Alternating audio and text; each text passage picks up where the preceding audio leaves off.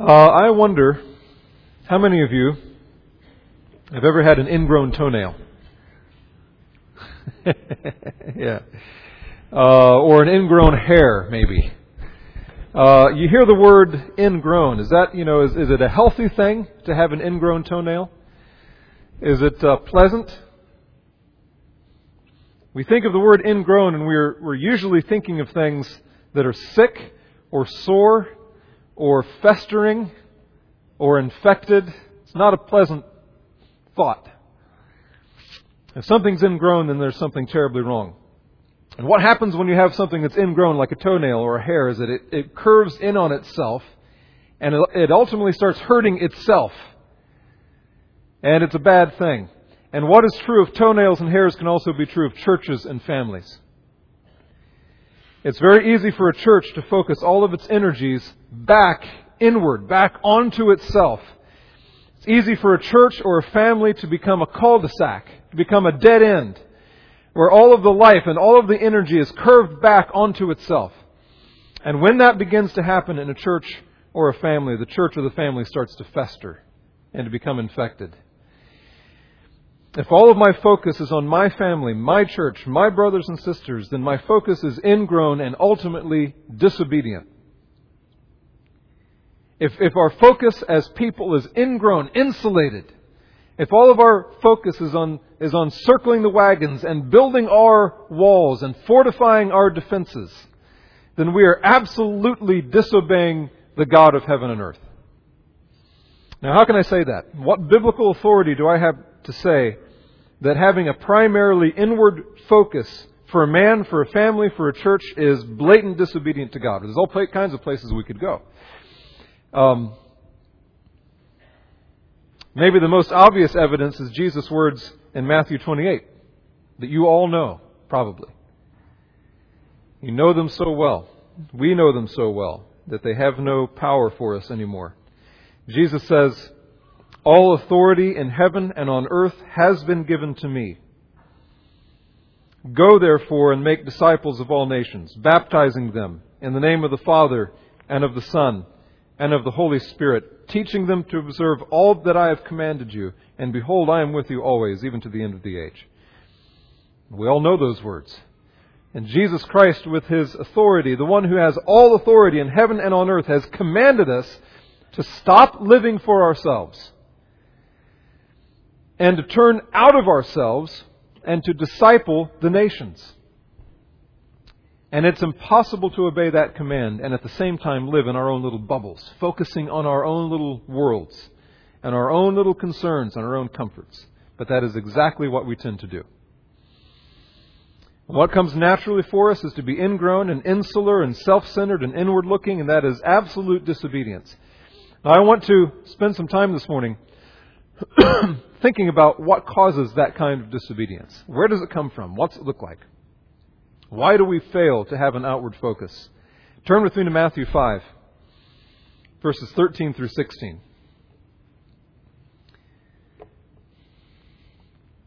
Again, familiar words. We all, if we've been in church for any amount of time, we know these words. And the danger is always for familiar words to lose their meaning to us because we thread them through our eyes and we think we know what they say and we think we've already thought about that and we miss it. Matthew 5, 13 through 16. Jesus speaking, giving direct commands that have direct bearing on our relationship to our unbelieving neighbors, our unbelieving friends, our relatives, our co-workers, all those people out there. He says, you are the salt of the earth. But if salt has lost its taste, how shall its saltiness be restored? It is no longer good for anything, except to be thrown out and trampled under people's feet. You are the light of the world. A city set on a hill cannot be hidden. Nor do people light a lamp and put it under a basket, but on a stand, and it gives light to all in the house. In the same way, let your light shine before others, so that they may see your good works and give glory to your Father who is in heaven. He uses two images to describe what Christians are, the images of salt and light. And He does not command us to be salt, does He? Does He command us to be salt? Does He say, you must be salt? He says, you are salt. He doesn't command us to be light. He says, you are light. This is what you are. This is where we have to start. We have to start with an understanding of what Jesus Christ actually says we are. The question is, what kind of salt are you? What kind of light are you? You will be salt. You will be light. What kind? It's the same kind of thing in Ephesians 5, when God talks to husbands and He says to husbands, you are the head of your wife. He doesn't say you must be the head of your wife. He says you are. The question is, what kind of head are you going to be? Are you going to be one that really states the fact of what Jesus Christ is like? Or are you going to be a head that lies about Jesus Christ? But you are the head of your wife. The question is, what kind of head are you? Same thing here. The question is not, are you salt and light or not? The question is, what kind of salt? Are you salty salt or tasteless salt? Are you visible light or hidden light? Let's think about these two images. What would tasteless salt, what would a tasteless salt Christian or a tasteless salt church look like? What is the purpose of salt? If the purpose of salt is to flavor and infiltrate and change and preserve, then tasteless salt does not flavor and infiltrate and change and preserve. So what would a church look like that does not bring to its community the characteristics of saltiness? I think a tasteless church is a church that adapts and accommodates and compromises and is diluted, watered down. It blends in with its surroundings like a chameleon. You can't even tell the difference between the church and the world around it. It speaks to the world with such deference, with such fawning submission, such respect, that it ends up having absolutely nothing to say to the world. And so Jesus says that a man or a church like that, a family like that, has become absolutely useless. It has lost its invasive, radical character. A biblical example of that is the nation of Israel in the Old Testament. They became tasteless salt. They blended in so well with their idolatrous neighbors in the land of Canaan that they became almost completely indistinct from the pagans. Now listen, you do not want to be a church like that. If we become a church like that, the book of Revelation says that Jesus Christ will come and snuff out the lamp of this church. He will come and shut us down if we become so saltless that we are absolutely indistinguishable from the unbelieving world around us. And that's exactly what Jesus Christ has done and is doing to the mainline churches that have abandoned any semblance of faithfulness to the Scriptures or faithfulness to the saltiness of God's truth.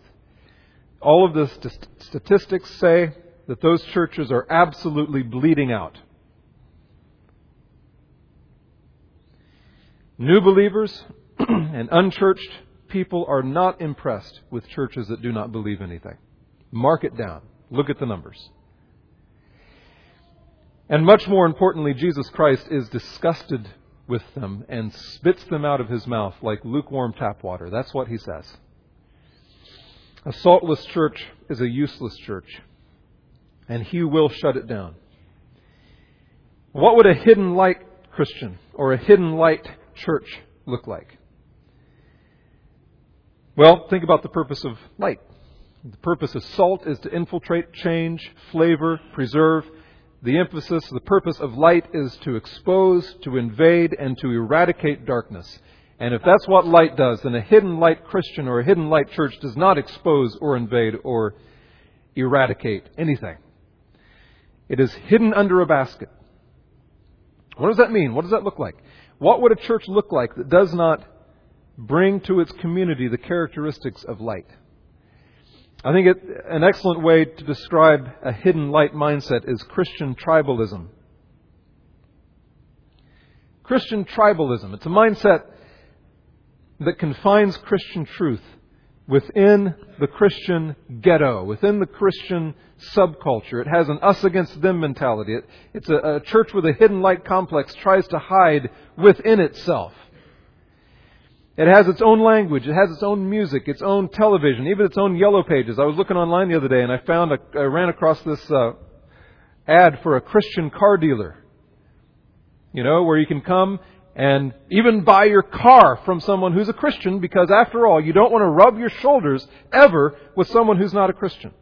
You don't want to rub shoulders or do business with a pagan. That would be unwise. So I'll even go out of my way to buy my car from a Christian. I saw online this week also, there's a whole group of Christians that are trying to take over the state of South Carolina. Have you seen this? What's that? Yeah. They are trying to move Christians into South Carolina, vote for, themselves, and make a nice theocracy in the state of South Carolina. I mean, it makes perfect sense if you are a hidden light Christian, if you're a Christian tribalist. So the church, becomes a fortress in which the faithful hide. This kind of church, it sets a guard at the door. Doesn't let anyone in who doesn't speak the language or know the secret passwords or the secret handshakes. It's the kind of church that sets up rules that the initiated all follow, that everyone knows. Maybe they're even unspoken rules, how to dress, how to speak, how to vote, how to educate your children, you name it. And these external rules become the membership badge for the club. They become the war paint of the tribe. It's a fascinating example of this. You all know what I'm talking about. Let me read something to you. Something that comes from a little book written by a Christian in the 19th century. And he's an Englishman, and he's attacking the evils of drinking. All right, now if you're here and you're not a Christian this morning, bear with us. We are pretty silly sometimes, all right? And here's an example. He's attacking the evils of drinking. Listen to what he says. He says, "It must be evident to everyone that the practice must render the frame feeble and unfit to encounter hard labor or severe weather, while, as I have shown, it deducts from the means of replenishing the belly and covering the back. Hence succeeds a softness and effeminacy, a seeking for the fireside, a lurking in the bed, and in short, all the characteristics of idleness. Drinking fills the public house, makes the frequenting of it habitual, corrupts boys as soon as they are able to move from home, and does little less for the girls, to whom the gossip of the drinking place is no bad preparatory school for the brothel. At the very least, it teaches them idleness." Amen, right? Amen. The evils of drinking. You know what? He's talking about drinking tea. He's talking about drinking tea. And the book that this comes from is a book, it's a how-to manual on how to homebrew your own beer. All right? So then it was tea, If you don't drink tea, then you're a good Christian. You can be in the club. And the Pharisees in the New Testament are the perfect example of that kind of tribalism, hidden light religion, where they construct hundreds of rules protecting just the Sabbath alone. And when Jesus suggested that God had and could and would work in the lives of those who were not in their club, who were not Jewish, they literally tried to throw him off of a cliff. They would not stand for it. Now think about it. Which of these two options, tasteless salt or hidden light, which do you think our church, this church, and our families, your family, struggles with? I think the main temptation that comes to us in our church and in our families is the temptation to be hidden light. We will always be facing the temptation to be saltless. But we will give in more often, I think, to the temptation to be hidden light. As we have solid truth, we have a solid grasp of the cultural issues, like the sanctity of life, the roles of men and women in God's universe.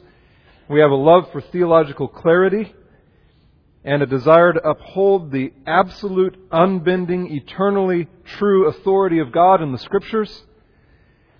We are not mainly tempted as a church. Many of us as individuals and as families will be tempted to be saltless Christians. But as a church, we are tempted not to compromise and dilute the truth. We are tempted to erect high walls and keep others out. We are tempted to circle the wagons.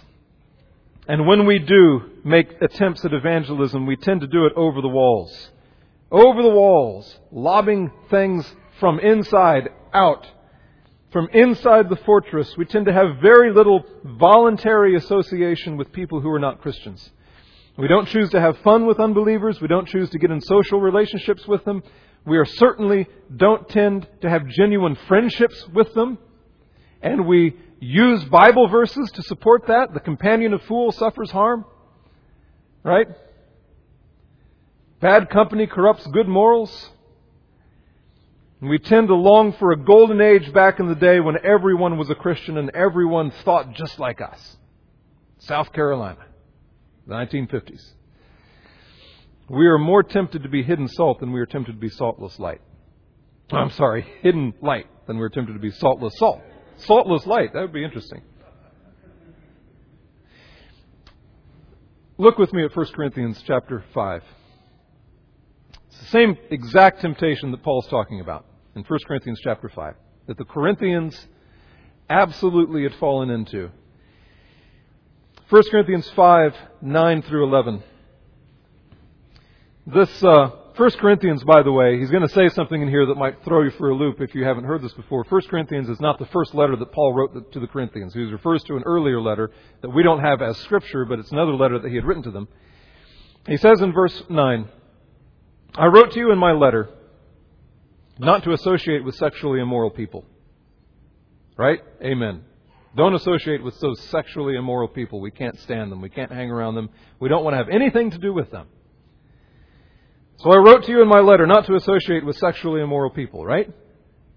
Look what he says. Not at all meaning the sexually immoral of this world, or the greedy and the swindlers or idolaters, since then you would need to go out of the world and have a Christian Yellow Pages and a Christian car dealer and a Christian state. But now I am writing to you not to associate with anyone who bears the name of brother if he is guilty of sexual immorality or greed or is an idolater, reviler, drunkard, or swindler. Not even to eat with such a one. Now, can you hear the astonishment in Paul's voice as he writes these things?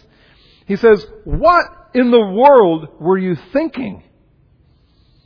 Did you actually think that I meant for you to stop associating with the world? Is that what you thought I meant? That is the opposite of what I meant. You cannot possibly remain faithful to Christ and remove yourself from contact with your immoral, greedy, swindling, idolatrous neighbors. You can't possibly obey Christ and cloister yourself. But you see, that's exactly what we do, isn't it? It's exactly what we do.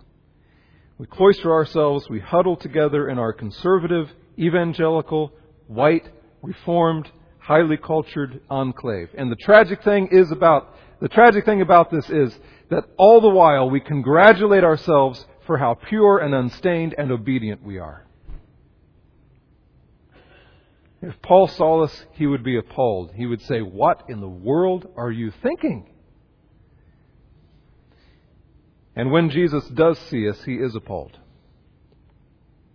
Because Jesus never hid himself in the safety of the familiar. He left his Father's throne above. He did not consider equality with God something to be grasped, but he made himself nothing, taking on the form of a servant, being born in the likeness of men. He left everything that was familiar and he plunged himself into a fallen world. And once he got here, he did not surround himself with nice, conservative, balanced, normal people. Who did Jesus surround himself with? Terrorists? Yeah. The Zealots? They're Jewish terrorists. If you didn't know that, it's true. Wanting to overthrow the government of Rome. Jewish terrorists. He surrounds himself with terrorists. He surrounds himself with tax collectors. The lowest of the low. Prostitutes. Drunkards. Sailors. And you all know how sailors talk, right? But we in our purity and wisdom, as if we are more pure and more wise than Jesus Christ himself, avoid all of those people. And we see our avoidance as a mark of godliness instead of a mark of unbelieving, fearful, self-centered disobedience, which is exactly what it is.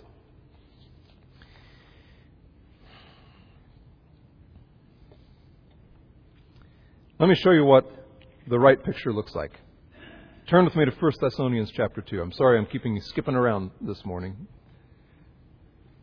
Look at 1 Thessalonians chapter 2. I want you to see what salty Christians look like and what blazing light Christians look like. 1 Thessalonians 2, verses 1 through 8. This is Paul's description of himself and his companions, Silvanus and Timothy. And what he's doing is he's talking about how he and his companions, what they were like when they first came to Thessalonica. Listen to what it says. For you yourselves know, brothers, that our coming to you was not in vain. But though we had already suffered and been shamefully treated at Philippi, as you know, we had boldness in our God to declare to you the gospel of God in the midst of much conflict. For our appeal does not spring from error or impurity or any attempt to deceive, but just as we have been approved by God to be entrusted with the gospel, so we speak, not to please men, but to please God who tests our hearts. For we never came with words of flattery, as you know, nor with a pretext for greed, God is witness. Nor did we seek glory from people, whether from you or from others, though we could have made demands as apostles of Christ. But we were gentle among you, like a nursing mother taking care of her own children. So being affectionately desirous of you, we were ready to share with you not only the gospel of God, but also our own selves, because you had become very dear to us. Here's the model. These men are both salty and shining. Look at their saltiness. They are bold and open with the truth. They do not water it down. They do not alter it to make themselves more popular or to avoid persecution. Verse 2, but though we had already suffered and been shamefully treated at Philippi, as you know, we had boldness in our God to declare to you the gospel of God in the midst of much conflict.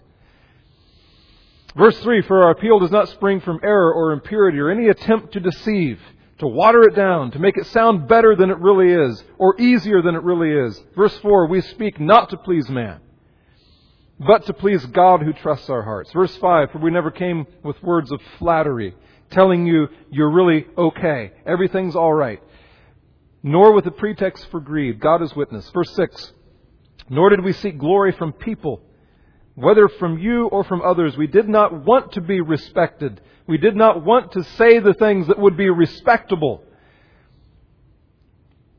We did not come trying to get glory from you. We didn't care about whether you liked us or not when we preached the gospel of God to you.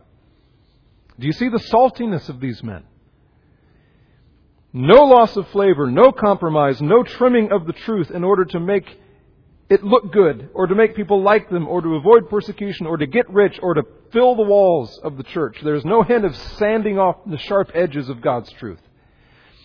And at the very same time, they're not hiding out among their own people who already agree with them, who are already just like them. He's talking about when they first came to this town, these people were pagans. Listen what he says. Listen to this light. Verse 7. We were gentle among you, like a nursing mother taking care of her children. Not like soldiers in a fortress making occasional sorties into enemy territory, but among you, like a nursing mother. Verse 8. So being affectionately desirous of you, not, reluctantly biting the bullet and spending time with these unwashed pagans at a distance in order to soothe their conscience about this whole evangelism thing, but affectionate desire to be with them as people. He says, we were ready to share with you not only the gospel of God, not just shooting the gospel of God at you from outside there, from inside the fortress, shooting the gospel of God at you. We weren't just sharing the gospel with you, but also our own selves. Not just seeing these people as prospects to share the gospel with so that they'd get saved and be just like us and become notches on our Bibles, but ready to share our own lives with them. He says, you had become very dear to us. Not valuable as trophies to show how spiritual we are because we won some converts, but you as people became dear to us. You are made in the image of God and we love you. Do you see the blazing light of these men? There are no baskets, there's no fortresses, there's no tribalism, there's no self-centered, self-protecting self-righteousness. There's no ingrown toenails here. These men are in the world, among the pagans, loving them, enjoying them, sharing their lives with them, sharing the gospel with them as they share their lives with them. And that is what it looks like to be both salt and light. And we do not do this because we love ourselves.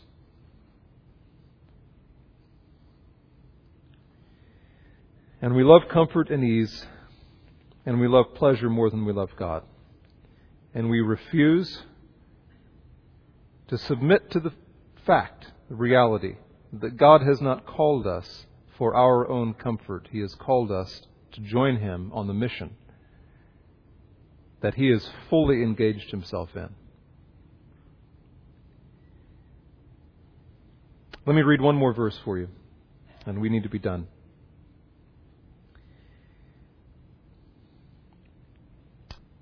Romans 15:7. Just listen to it. This verse is designed to melt us by the mercy and the grace and the welcoming generosity of God, so that we will become merciful and gracious and welcoming and generous, salty salt and brilliant light. Romans 15:7. Therefore, he says, welcome one another as Christ has welcomed you for the glory of God.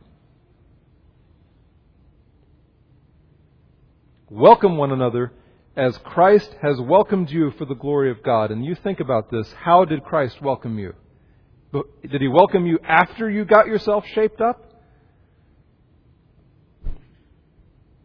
Did He hide in the fortress and say, you come to me and then I'll welcome you? Is that what He did? Did He say, make yourself like me first and then I'll welcome you? Is that what He did? These words and this table shout to us of the grace and the forgiveness and the open-armed, welcoming kindness of God through His Son, Jesus Christ. Will you look at that goodness full in the face? Will you celebrate this table that tells of this Savior who came to earth, clothed Himself with flesh like yours? Let that flesh be broken and His blood spilled so that you could be welcomed by God into His family, into His presence with gladness and fullness of joy. Will you look at the goodness, this goodness full in the face, and be melted and changed by it? Or will you curve in on yourself and fester your life away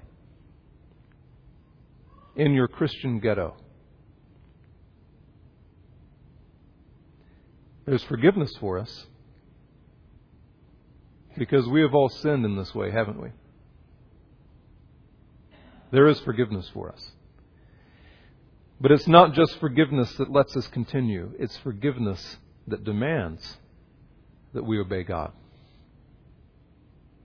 Let this table shout to you of these things. Let this table remind you and melt you. Let me pray with you. Lord, this table